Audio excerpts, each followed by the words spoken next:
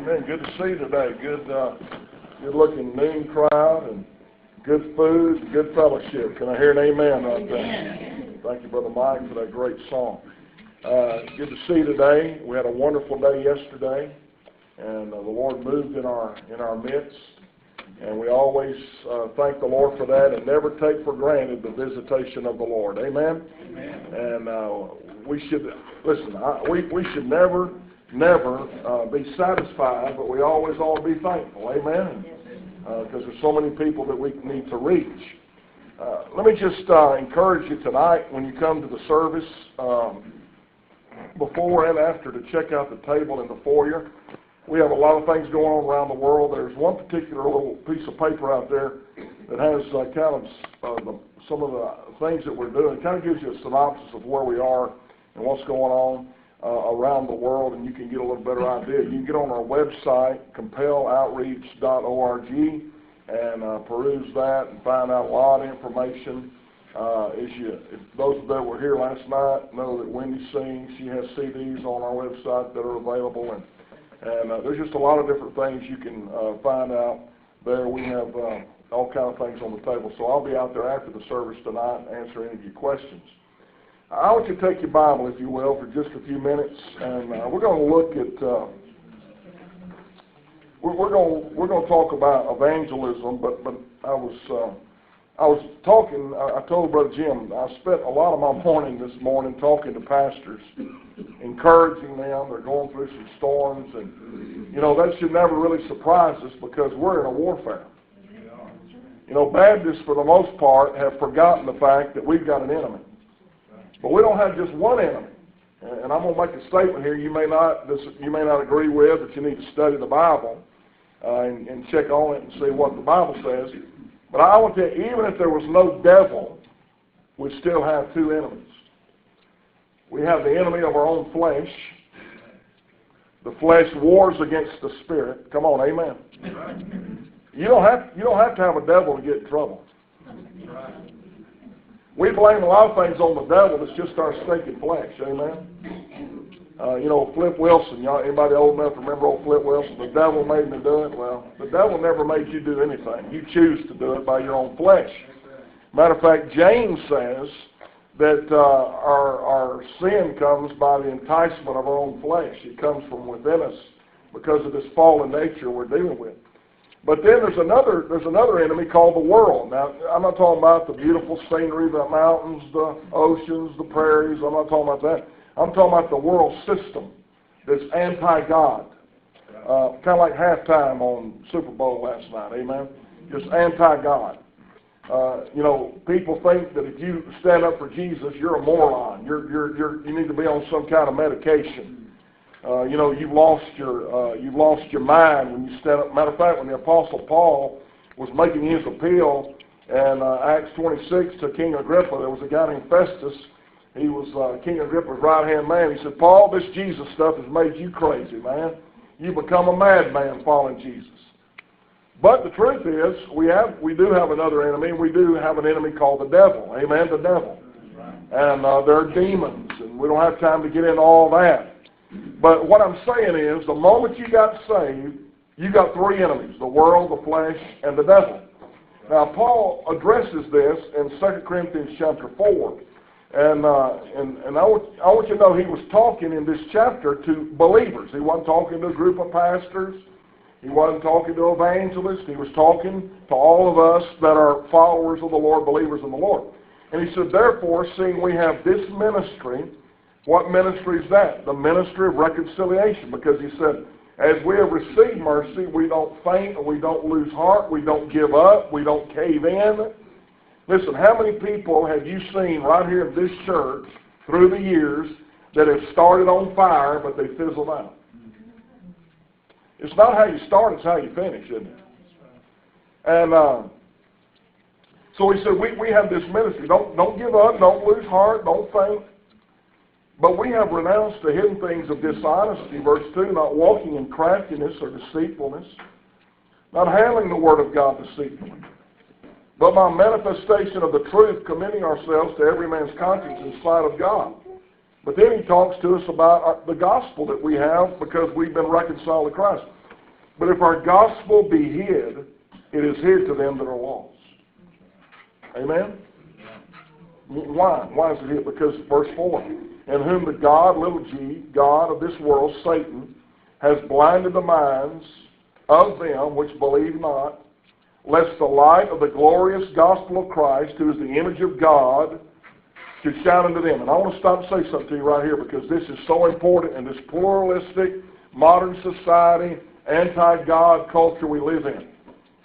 Even, listen, this is a sad truth, but even among conservative Southern Baptists, some people are now saying that Jesus may not be the only way to heaven.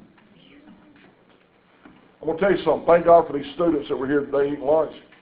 But you got to understand something. 60+% of the teenagers that sit in our pews on Sunday morning don't believe that Jesus is the only way to heaven. You know, we take that for granted. And I want to say to you that you and I could not have any concept of God if it were not for the Lord Jesus Christ. God is unapproachable, inaccessible, unknowable, except through the person of Jesus Christ. He is the express image of God. He's the stamp. He's the identical one that represents God. Come on, amen? How do we know who God is and what He's like? Through the Lord Jesus Christ. And so that's why the devil's trying to get us to be quiet about Jesus. Now, I preach in a lot of Islamic areas of the world, and Muslims will sit down and talk to you about God, and they'll even talk to you about Jesus to an extent, but when you say Jesus is God, He's the exclusive way to heaven, they don't have any time for Him. Because you see, people think there's many ways to heaven, but Paul says, listen, Jesus is the express image of God, that we should shine that light unto them. And listen to verse 5. For we preach not ourselves, but Christ Jesus the Lord, and ourselves for your servants for Jesus' sake. Now, let me just bring this in light of sharing our faith. The reason God left us here when we got saved was not just, to enjoy life, even though, thank God, we get to enjoy life. I don't like to be around a bunch of sour, negative, critical people. Do you? Let me say that again. I don't like to be around a bunch of sour, negative, critical people. Do you? No. I don't know why we trained ourselves we got to be quiet in church.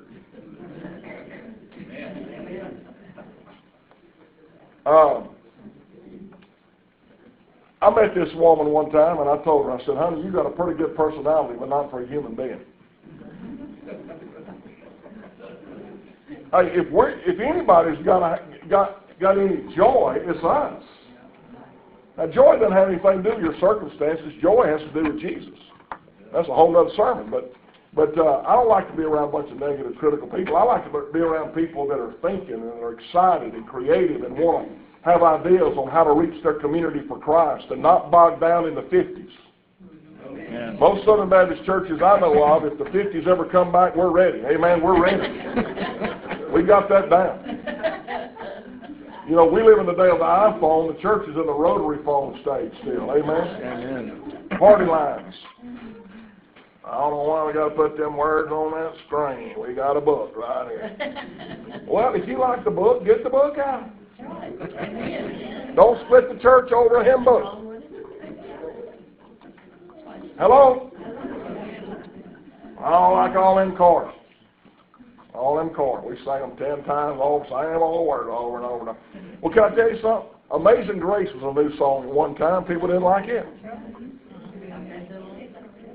I'll tell you, I was so blessed one day. This 90-year-old man walked up to this lady in a church and said, quit griping about everything.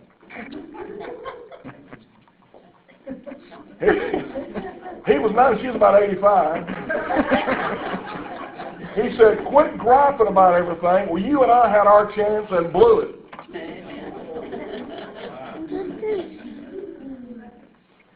Hey, listen.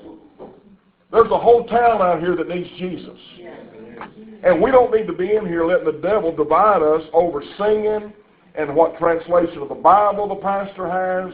And if we stand up or sit down, or if we start at 9:30 or 8:45, that's nonsense. That's nonsense. There's a whole world out there. You know, there's something that I noticed. I wasn't even planning on saying half this stuff, but I'm blessing myself. Amen. But anyway, let me just tell you this. I was reading the high priestly prayer of Jesus in John 17 again the other day, and one of the things that just jumped out of the page at me, you know what Jesus said? He said, the world, watch this, the world, Haskell County, will know that I am the Son of God, I am the Messiah, because you love one another. And can we just come in an agreement today that the devil has done his good work at dividing the body of Christ over some things that aren't even essential? Amen? You know, I was pastoring this church one time, and you know, we made a few changes. Matter of fact, I was doing a revival years ago, and this lady, they didn't have a pastor where I was preaching, and this lady came to me, and she goes, "Oh, Brother Bill, I just wish you would stay and be our pastor." I said, "No, you don't." She said, "Why do you say that?" I said, "Well, I come in here 4 days and preach, and you can enjoy it. But I ain't asked you to do anything. I ain't asked you to move Sunday school around." Listen, I was in church one time. We had a class that was growing. They were in a little bitty room. They were busting the seams out. We had another class. They hadn't reached city body in 100 years. They had their teacher's picture on the wall. How many of you know when the teacher's picture's on the wall, it's hard to move that class? I know I'm messing with you. Amen. I know it. So I just asked them to swap rooms. You'd have thought I killed 5 people on the platform. Can we just get real? It's just us. Can we just get, I got to say everything 3 times here. Can we just get real? It's just us. Just us. Why should a pastor have to spend his time and energy and prayer life over trying to convince somebody to move to a different classroom when the whole world's going to hell?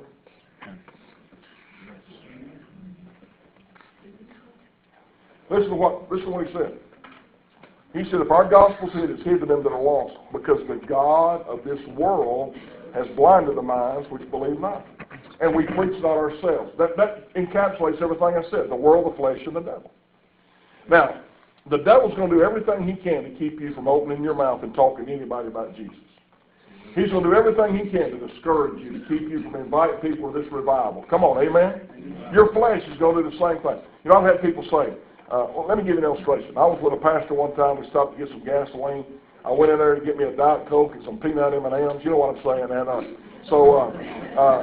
I witnessed to the young lady in there, and I got back in the car, and the pastor said, "Were you led of the Holy Spirit to witness to that girl? Or did you do that in the flesh?" I said, "First of all, brother," I said, "my flesh has never wanted to deal with anybody and share the gospel with anybody. Because by my nature, I'm selfish. I don't care about people, except because of the Holy Spirit that lives in me." Can I just help somebody here today? Whenever you feel the urge or the leading to share the gospel, that's not your flesh. That's the Lord. And it's sure not the devil. Well, I just don't know. Is it the Lord or the devil? Well, let me tell you something I do know. The devil will never make you get up and wake you up in the morning and say, read your Bible, pray, and go talk to somebody about Jesus right out of a tithe check. The devil will never tell you to do that. That's the Lord. Amen. That's the Lord. The devil will never tell you to love somebody, to forgive somebody, to encourage somebody. That's the Lord. Come on, amen? So that's just an excuse we use. Me too. Come on, amen. Let's just get honest. And then, you know, the world's not good. The world doesn't want you to do all that. But, you know, I'm encouraged today because we're living in such a scary time. People are wanting to hear some good news.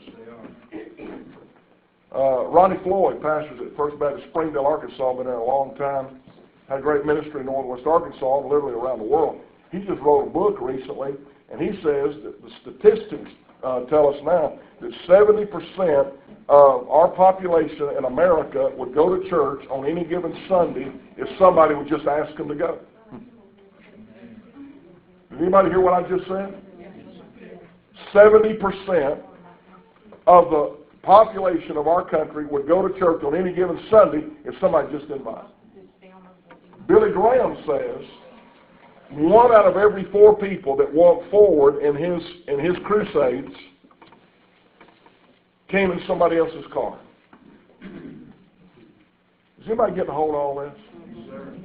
So we've got a responsibility, not just the pastor, not just the evangelist. You've got a responsibility to talk to your friends and family about the Lord. Amen? I'll give you an illustration. I witnessed to a guy named Ronnie in my high school.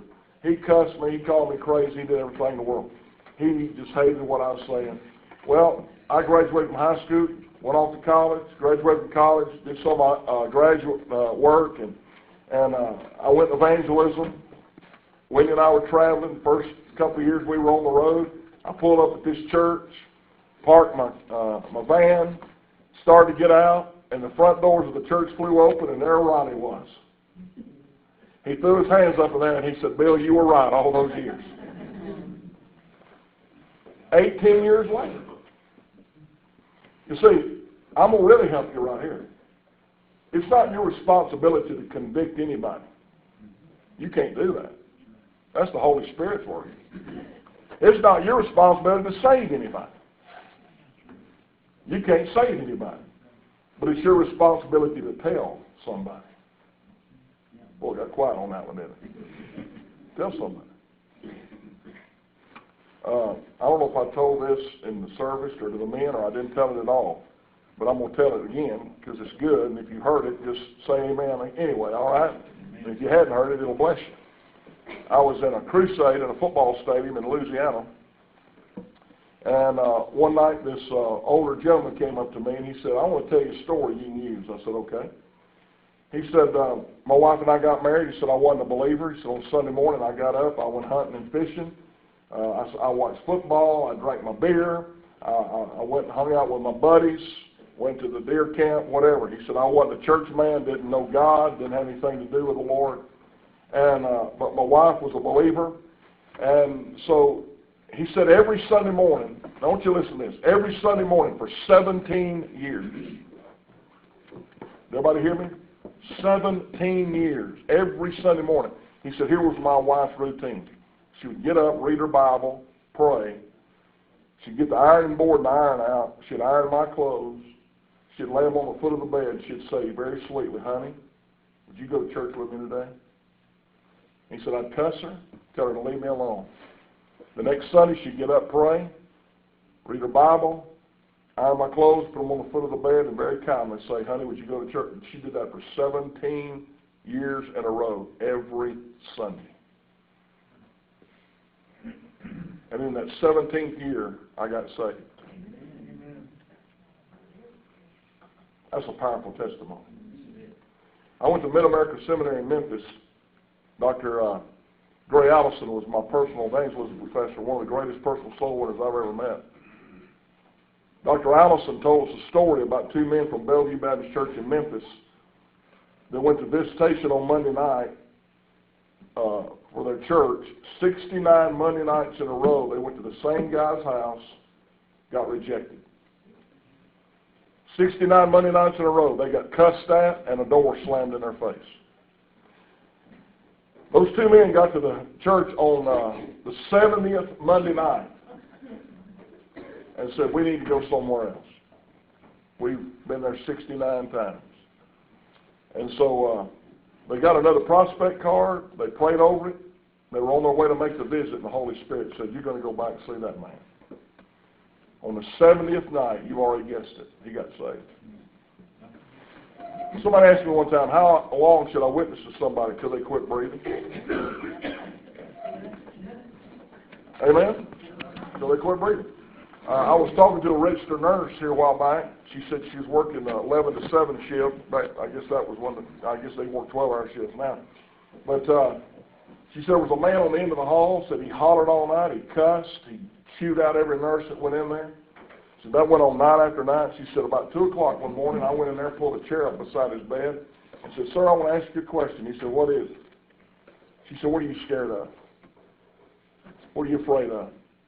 And he started crying. He said, "I'm scared to die." And she led him to Jesus.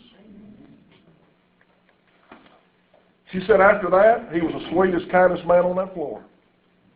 And he died not long after that, just a few days after that. She said, but from that time to the time he died, everybody that walked by his door said, "Hey, come in here. Let me tell you what Jesus did for me." See, that's the power of the gospel. And the people in this city, in this county, they're blinded by the devil, by their own flesh, by the world. And we're scared of them because of the world, the flesh, and the devil. So we've got to pray, God, forgive us. Give us holy boldness. God's not giving us a spirit of fear, but a power, love, and a sound mind. Give us the mind of Christ. Fill us with the Holy Spirit. Let us take this message of the gospel, the good news of Jesus Christ to our neighbors. And I'll tell you, it's amazing how many people will respond that you never thought would respond. Maybe not next month, maybe not next year, maybe 5 years, maybe after you're in heaven. Come on, amen? But listen, that word will not return void. It will go out and accomplish the purpose God sent it for. And we've got to go by faith, believing that God's word is true. Amen? Well, anybody get anything out of this? So let's put it in practice today. Let's make a phone call. Let's make a visit. Let's invite somebody to come tonight at 7 o'clock. Invite them to come sit by you, be your friend. I'll tell you this one final story. I was preaching in a revival up in Tennessee. There was probably 600-700 people there that morning. It was a fan-shaped auditorium. We had a welcome time. I was sitting on the front row, and over to my left, I saw about 5 or 6 teenagers come in, kind of late. They all had black clothes on, black pants, black shirts. They had black fingernail polish. I mean, they just totally dressed in black. They were involved in some kind of gothic move or something. So during the welcome time, I went over there and I said, hey, man, my name's Bill Britt. I'm the guy that's going to be speaking this morning, and I just want to tell you I'm so excited that you're here. And you know what they said? Really? I said, really? I said, matter of fact, I'm so excited you're here. Why don't you come sit on the front row with me and be my friend? He said, dude, we couldn't do that. We're not church people. I said, okay. I said, well, why don't we do this? Why don't we go down here to the coffee shop Tuesday afternoon about 2 or 3 and just hang out and talk? You know what they said? Man, we love that. We've never had a preacher want to talk to us before. See, that's the people that really need Jesus. Amen? And everybody needs Jesus. But go on and meditate on this. The devil is keeping people blind to the reality that God loves them and gave his son to die on a cross for them. Amen? And he rose again for them. Amen? For them. And listen, God hates sin, and we don't need to be light on sin, but I want to tell you something. We need to love people no matter what they've done, because we've all messed up. And we're all messed up except for the grace of God. Amen? And his blood and his forgiveness. So I want to really challenge you to share the gospel with somebody. Let me tell you one more story. Because this is kind of fresh on my mind. We talked about this the other day. One of my pet peeves is stingy church members when it comes to tipping. Let me tell you what wait staff people have told me. Because I've ministered to a bunch of them. They said, Bill, when the heads go down in prayer, the tips go down. Do you know wait staff hates to work on Sunday because church people are the meanest, rudest, and most non-tippers? You know, one of the things that really just ticks me off is, you know, walk by a table, they've had a $50 meal, and there's a $20, it looks like a $20 bill, but it's a tract. Don't do that. Matter of fact, if you're a member here at First Baptist and you go have a meal and you leave a 50-cent tip, tell them you go to another church. Don't tell them you go there. Give them a black eye. I had a group of men.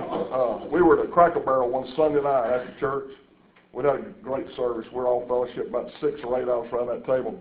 About a 19-year-old boy was waiting on us. I began to witness to him, share the gospel. Found out his dad had died. His mom had shacked up with this guy that she didn't even really know. And the man told her that if she wanted to stay in the house with him, she was going to have to kick her boy out of the house. So she chose a man she really didn't know and kicked her own son out of the house. His dad had just died. He was all alone. He was heartbroken. I said, man, what are you doing? He said, I'm living in my pickup. I said, I'm trying to save enough money to get a deposit down for an apartment here in town. I said, how much you like? He said, $240. he went back in the kitchen. I said, all right, guys, we fixed to ante up. We gave that boy a $240 tip. You think he was ready to hear about Jesus? We met a girl named Larissa. She'd never been married, had a little baby. We went to this restaurant a lot when we were living in Tennessee. Got to know Larissa, loved on her, hugged her every time we went in there, told her we loved her, we was praying for her, invited her to church.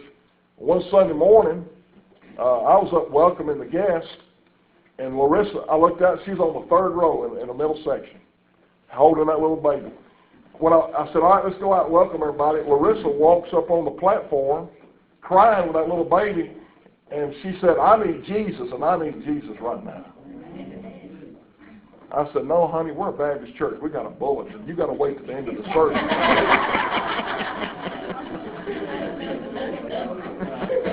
I hope you don't believe that. And I got to lead Larissa to the Lord in front of the whole church that morning. And God's blessed her life. So let's go tell somebody about Jesus, because, man, the devil hates them, God loves them. Amen. And the devil doesn't want them to get saved. God wants them to get saved. And let's pray for the service tonight. We're going to meet at 7. And bring somebody with you. Sit up front. Amen.